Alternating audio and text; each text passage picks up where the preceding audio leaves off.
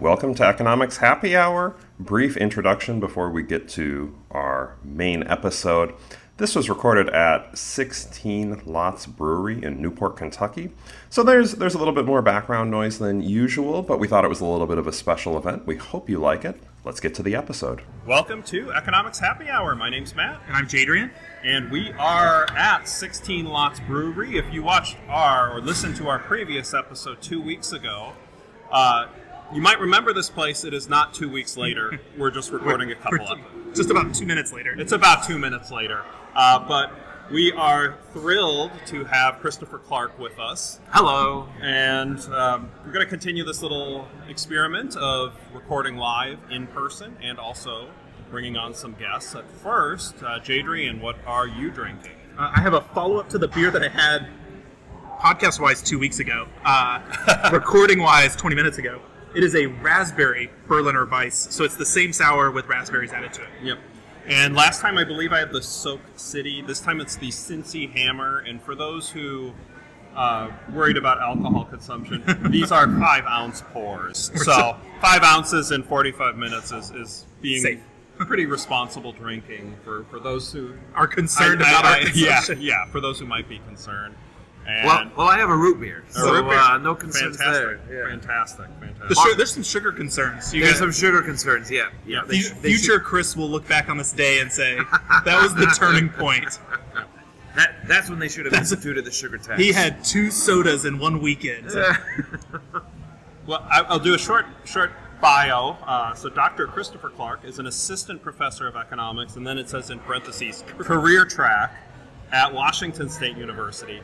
Studies public policy and income inequality, loves connecting to students and encouraging their futures using powerful economic tools and a wide diversity of applications. Began teaching in 2013, covering introductory to master's levels. Won the Media and Moving Images Teaching Prize from the University of Houston.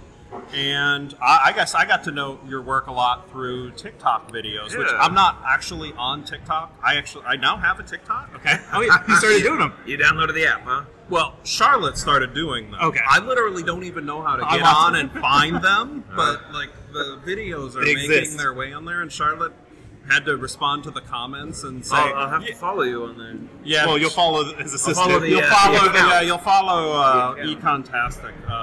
It's just taking the same stuff from YouTube that are shorts. That's all it's doing. It's not extra, but but really great videos on TikTok. So could give a follow there. And we're interested, I guess, on a couple general questions that we want to address on this. One we'll save is, what's your favorite topic to teach? That's one that we definitely want to get to. But okay. I guess I'm kind of curious, what got you into making videos and kind of doing the TikTok outreach, and how did this all start? Well, it starts with a hole. You see, there's a hole in society. I think I'm at a public university. Part of my salary is subsidized by the American taxpayer. So I feel there's a duty not just to teach the students who are paying tuition, but to reach out to the broader public and the broader community. I mean, the economy and economic tools are things that affect everybody. These are things that quality democratic engagement in policy makes tremendous difference on our material quality of life. So that's the impetus. Why video? There's a hole, both on YouTube and more recently on TikTok, since it's such a new platform. I mean, on the platform of TikTok, there are 4 to 5 PhD economists who make content on there. Were or now? Now. Now. Okay, I know, right? Because I know Wolfers is on there now. Well, sure. Econtastic is on there now. Econtastic's on it now. So maybe you got to up it to 6. I have to up it to 6. It's in that ballpark. Okay. But those who are making content every day, or at least like 4 videos a week, there's really only 2 or 3. Yeah. So there's just a huge gap. And it's not because people aren't talking about it. Everybody cares about the economy, and people put their opinions out there all the time. You know, they say Wall Street is coming in and buying all the houses, and that's why we can't afford it. And then you go in the numbers, and you don't see that. And you find that, no, we just stopped constructing houses. Yeah. And the biggest bad guy would be your local... Can I pause you for a second? I'm going off. There's a baby crying in the background, and I think it was because... It's picking it up? No, I just think if it is, it's fine, but I think it's because the baby was upset when they were hearing the false economic report that Wall Street was buying it would make anybody want to cry. So Yeah, so if we want to fix the world's problems, we have to accurately describe them, and then we have to find policy that actually addresses it. So I'm going to ask you a weird follow-up. Tell us what your first video was.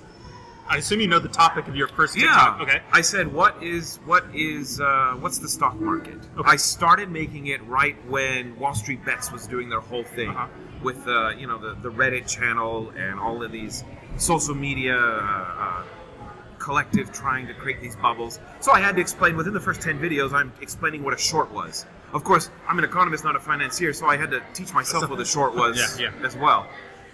And I got like 200 views after the first one, So this leads my follow-up question.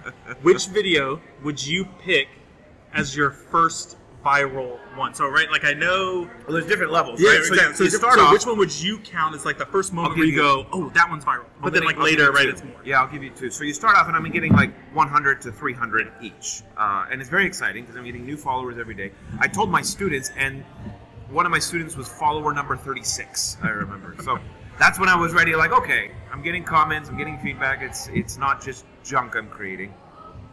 But I created a video on natural monopolies and why sometimes we want a monopoly and, sewage and things like that. And that one got 4,000, which was the most I got, and that was extremely exciting. And then a month later, I made one quoting Jeremy Bentham and marginal utility, diminishing returns, and why we should eat dessert first. Okay. And I featured a beautiful chocolate cake canvassed by Box, Air, and G. I mean, it was a beautiful video, and I got 100,000 views. Okay. So that's when I decided, okay, I can do this. Okay. That's really cool. And there's a different scale. I just am redoing some of the YouTube shorts that are going on TikTok. But that is a different level of what you see on YouTube. Well, some people see it. I don't see it. Famous people do well on YouTube Shorts, but I found it really hard for you to enter into that. You already have to have an established market on a regular YouTube channel. Yeah. Are there videos that you make that are very popular on like Reels, on Instagram, but like aren't so relative, right? So like TikTok is going to have the most views, but like one that had like an Instagram spike but didn't seem that popular on TikTok, or like a YouTube one or a Twitter one that much more popular relative to its same platform. Sometimes on Twitter, because there's such an active econ community, if I feature a paper and the author is generous enough to reshare it, and they're a well-established economist, that can go more viral there. Okay. Particularly if it's a bit more technical than my presentation, it's not going viral on the TikTok platform. However, by and large, I have a larger audience on TikTok. Yeah. No, that's really cool, and it's an awesome mission, right? And I think I started about a year ago. I started doing videos more on YouTube, and I'm looking back like I knew nothing at all, nothing. And like you could go through the timeline of looking at the thumbnails to realize when I started to figure out, thumbnails might matter, and then thumbnails the progression are of them, YouTube, and then but like one thing that I like learning a little bit recently with Instagram Reels, and then a whole lot more about 2 minutes ago when you were explaining is I really do need to prioritize getting the stuff on TikTok because it seems like it reaches a larger audience. You can, yeah. Now, I feel today, and of course this is just an impression, it's harder to get in than when I first started. I think there's just a lot more creators on there. It's far less often for videos to go viral, and there's some macro data that showed that too, that the quantity of videos that get 10 million views is less than it used to be. So, who knows what TikTok is doing? Well, if I'm not going to get 10 million with one video, then I'm out. That's the point. So the fun part about this is we get to record this and then just wait, and Chris has to just wait for the day that this drops. And I'm going to feel the same way. You don't know this. I actually yelled at you this morning in the hotel. Your hotel room is near mine, so I got to hear you making your TikTok. You did. As Brian O'Rourke and I were walking by, and I could hear your voice from the hotel. And I go, he's making a TikTok right now. You heard me do like 5 versions because I couldn't get the line right. Yeah. So now I feel really excited because I get to wait, and that TikTok is going to drop one day. I'm going to be like, it's out this morning. Oh, I didn't listen. It's already out. Well, then I got to wait for you to put it on Twitter because I'm not on TikTok. So yeah.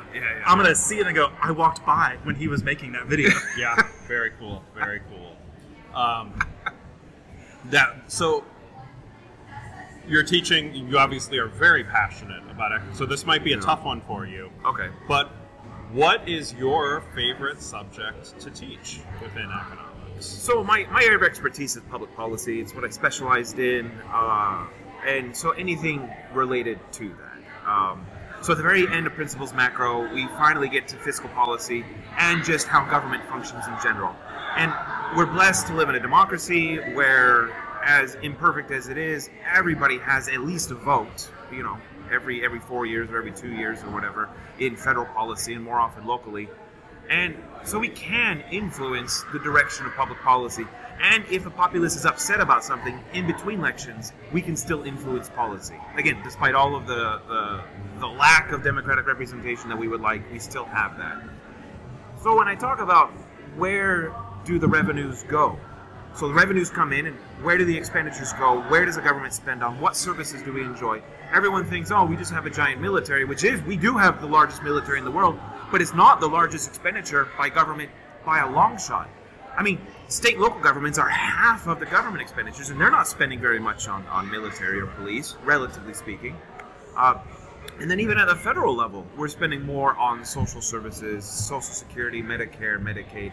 Those take up the vast majority of our government. And so when we talk about that, we say things like, should we have more, should we have less government? Which is, of course, you can't really answer that scientifically. We get to know pieces that people want, services that everybody enjoys, and things that the private market, because of market failure, won't provide at adequate levels. So there was a survey that came out, I think, maybe a month ago, a couple weeks ago. Mm-hmm. And it was fascinating because it surveyed people and said, are we spending too much money? Is the government spending too much? And like the majority of people said, yes, we need to spend less money. Yeah. And then they also had follow-up questions of like, would you like to see more or less money spent in these categories? Yes. And the top categories that we should spend more money on were Social Security and Medicare.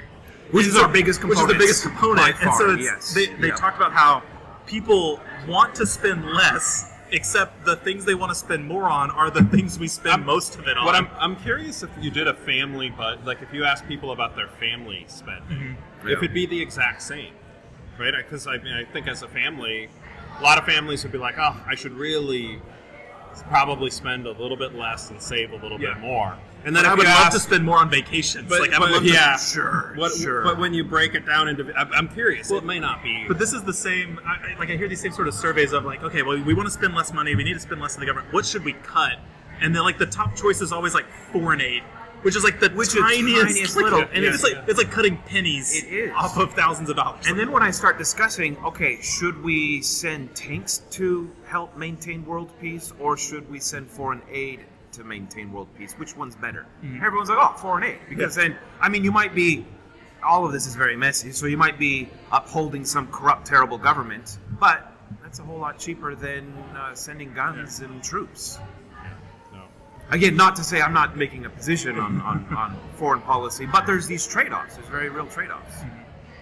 So I had to, I interviewed for a job once, and it was a job that was for teaching Principles Macroeconomics. And if you have not noticed in this podcast, Matt and I are microeconomists. I see. Okay. And I really wanted a new job, so I applied for a macroeconomist position. And I had to do a guest demonstration, and it was on fiscal policies. Okay. And I go, oh man, I have got to teach. I was very thankful that I taught labor, and so I actually recognized almost all of the stories. There's a lot of overlap between labor. There's so much in macro, terms of like what do we spend on workers that are required versus discretionary and stuff like that. Yes. And so I didn't feel so bad in the moment, but those are the moments where like as you see it sort of all laid out, is where you go, man, politically, you have people from all over the place who have very strong opinions. They do about. I don't want to say this. Like, there are people who are very educated, but there are also people who have very strong opinions about things they don't understand. Like the idea that the military is not as we don't operate a military with some social services attached to it. Right. That Social Security is a huge component of what we spend money on. Yeah. And just like understanding that data is really hard and hard to get across. And since the 60s, with the decline of the Cold War, percent of GDP spent on the military is a fraction of what it used to be, whereas percent of GDP spent on social services is far larger than it has ever been.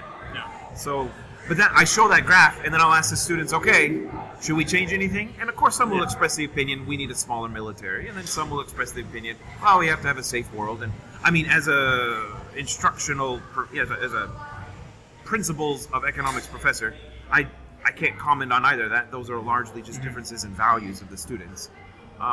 But yeah, having the data in front of you is step one before any conversation. So as you say that, I was just about to say, one of the things I struggled with in teaching labor, and I don't know if you've experienced the same thing, it is really hard to wrap your head around millions and billions and trillions. Absolutely, and like, it's really hard to stand up and say, oh, well, we can just cut, it's $50 million.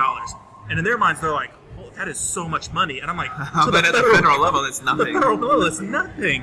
And I have to be like, do you know what the budget of like your university is? Like your university budget is probably in the $1 billion. Like it, not Susquehanna. Not Susquehanna. Yeah. But a large state university. Yeah. Yeah. So I think when I was at Penn State, I think their yearly budget was $7 billion. Holy cow! Well, they had a med school. That's why. The med school's half of it. Still, wow. Which almost sounds similar to your... WSU just has a med school recently, too. Well, so Penn State also has 20-something branch campuses, so it's a huge... They're operating really 20 units. That's the entire statewide But operation. I think even Virginia Tech, I think their budget's a couple billion. I think it's like 2 or 3. But it's that idea when somebody hears like, oh, it's $100 million, I'm like, that's nothing. It's just a big number. It's not. You're right. It's a big number. Yeah. I'm like, that's nothing to the federal. That's a rounding error at the federal government level. When you talk about trillions. Yeah. That's why you always show historical graphs to show what's a normal number, what's not a normal number. Because when you teach the unemployment rate's 3.7%, you realize there's like hundreds of thousands, millions of people who are unemployed today. Yeah. Oh, that's awful. And then you realize, well, wait a second. This is the lowest we've ever seen in 50 years. I mean, you contextualize it, what's normal, what's not normal. That's how you always have to present So I do something similar in the labor part where we have some I've known of macroeconomists who, I don't want to say jokingly, but sort of shrug off the unemployment numbers, right? Where they're just like, oh, it's 4.2 or 4.3, like whatever. Sure. And I try to explain to them that, 0.1% doesn't seem like a big deal. It was a lot of families. But when you have hundreds of millions of people, it's that's a lot of people. It is. It does. Yeah, 1% would be 1% is going to be what, 1.5 million? Yeah. It's in 150 million workers. And so I would always say 150,000. Yeah, I go. So you're talking about 150,000 people. Like that's not an insignificant amount of people. No. That we're talking about. And that pertains to a lot of the debates around the monetary policy and should we go back to the 2% inflation rate, or should we just take a long time to get there because now we're down to 3%? And the difference could be, you could say, okay, well, we're going to get an unemployment rate of 3.5 to 4.5. 4.5 is still a relatively good unemployment rate, but that's 1 million families without work that we could avoid. And I think that's the key. It's not good enough to be normal. It's only good enough if you have the power to avoid it. So if these are avoidable unemployments, then this is a serious moral question we have to answer. So do you have more fun teaching principles of macro or principles of micro? I don't teach principles micro. Oh, I have before, but not now. Well, we'll say I have taught intermediate micro. Okay. Well, I love them both. I mean, intermediate micro is a blast. I have found not everyone loves teaching it, but that is the cusp. That is the threshold. You teach intermediate. I have never taught it. I taught managerial, which is I love managerial. That's very close. Yeah, it's very close. Yeah. But it was on the list. Before I went into this role, I had told Dr. Olu Onafowara, department chair at Susquehanna University in economics, that when he wanted to get rid of that, I wanted that class. I just loved because it's so much fun. It's what they do every day. It's what they're going to do in their jobs. When you start talking about pricing strategies and first degree, second degree, third degree, and 2-tier pricing strategies, and all these things that they've heard of, and now we have mathematical models to describe it. Of course, relatively simple algebraic models. It's incredibly powerful, and the students' eyes they could just start looking around them, and they're starting doing cost benefit anytime they're walking anywhere around them. And not that you should always think like an economist, but it's pretty powerful. You should. Sometimes it's stressful. You should always think like an economist. Well, the one downside is when you're at a menu at a new fast food place, I spend 10 minutes looking at every price point and calculating how many calories am I getting per dollar.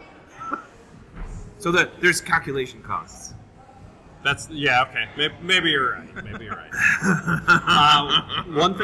One thing we like to do to close each episode generally. Well, wait, we didn't actually ask him what his favorite topic to teach was. No, it was. It was sort of public policy. Okay. Public policy. I thought that was a transition into the back end of that. Okay, never mind. I want to make sure we got that one too. We got. So we talk pop culture references in economics, and I know you know a ton. We're happy to go first if you want a moment to think of one. But Yeah, you go first. I don't know that I'm going to have a public policy one, so I might do a timely one. Okay. When this one drops, this episode, the NFL season is right around the corner. And I'm teaching game theory again, so I was just redoing a lesson that will be on YouTube on an NFL survivor pool problem. And I don't know that it's even as much. There's a little bit of backward induction, I think, in NFL survivor pool. So, and a survivor pool in the NFL, it is a contest where each week you have to pick a winner, and you may not. And if you pick a winner, you survive. If you pick the Steelers are playing the 49ers, so if you pick the Steelers and the Niners win, you're out. Yeah. My understanding of this is you only get to pick that team once, though, right? That is exactly so if you right. Pick Pittsburgh to win, you can't, like in week 12, pick Pittsburgh Correct. again. So you lose. Yeah, okay. There's a fair amount. I mean, within game theory on There's a lot of sequential opportunity cost games, there's what it's called backward induction, and really it's beginning at the end and trying to work forward. And I'm not serious enough to go to week 17 to try to do that, but I do try to go about 4 or 5, 6 weeks out to think through, what might the next ones be. So the top teams, like the Chiefs and the Eagles going into the year, they just went to the Super Bowl. They're probably going to win week 1, but it may not be the right time to pick them based on what they're doing later. So there's an interesting problem my friend was in, and I use it to actually illustrate probabilities to start off game theory. He was in the playoffs. It was the 2014 playoffs. He made it all the way through. 2 people made the playoffs out of 1,000 people. Oh. And so he had this interesting decision. So we'll put a link in the description for that. But survivor pools use a fair amount of backward induction for those who are NFL fans with the season. So do you ever model it out, algebraically out, or anything? Just in your head. No, I mean, I'll put a little Excel sheet and I'll try to think through. Okay, here's 2 or 3 matchups that might be good, or every now and then it's targeting. Okay, often what's really valuable is a team that might be, say, the 8th best team. When are they playing the 2nd worst team? Yeah. And can you say, is that a week where there's no other good options, and you try to figure out saving them? So I'm sure there are people who take it. I mean, I'll put in $20 on one. This is pretty cheap entertainment, but if you're taking this really seriously, and I know some professional gamblers, right? Right, yeah. I would say you're semi-professional gambler. Semi-professional gambler, I would say, yeah. But on this one, the survivor pool is, I'm not looking to make a living on the survivor pool. So. I was sitting here trying to see if I could come up with a public policy-related pop culture clip. And I don't think I can't. I have my laptop in front. You got one. Okay. So this year, one of the best television series was The Last of Us, of course, based off the excellent video game. And that video game, as an economist, is particular to me. As I was studying for the core exams, first year PhD, in that month that you have after semester ends and before the core exam, we would study together as a group for 40, 50 hours a week, and then at night I went over to my friend's house and we played The Last of Us. I knew you were cool. I love that game. And so the film game, the TV show came out, we watched it, and of course the opening sequence is iconic. It's just classic.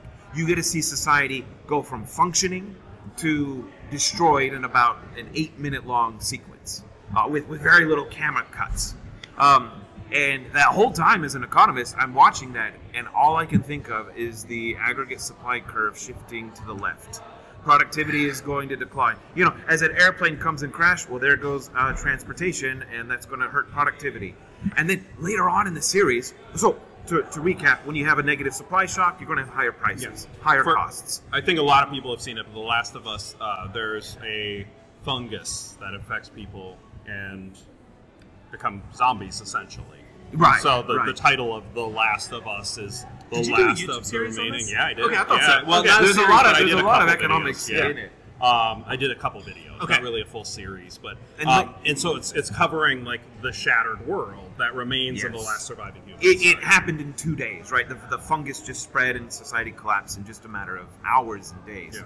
Later on in the series, of course, it takes place 5 years after the fact or 20 years after the fact, something like that.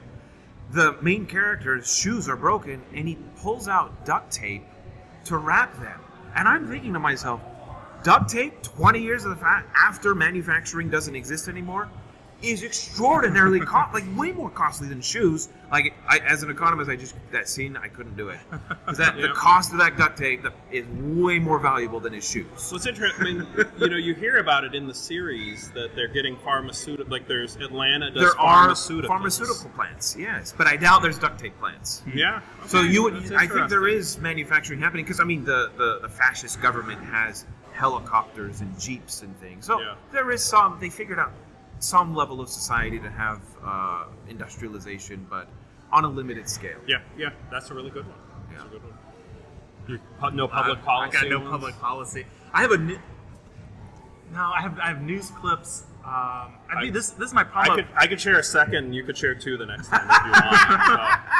I've got a weird second. You do two. I got a super big public. It's a public policy, but it's a weird one. So you do two, and I'll double up on the next one. So this one, I don't know that this is really a pop culture, but there's a Twitter account called, you know how there's Make a Wish Foundation? Okay. It's like, and I'll get the exact title right, and we can put it in the description, but it's like Make a Stadium Foundation. Okay. And it's a mock account, and this is really relevant to public policy. Oh, it's like a this. mock account I get it. that is about the billionaire owners of stadiums They get asking for subsidized. government assistance. Yes. And it is so funny.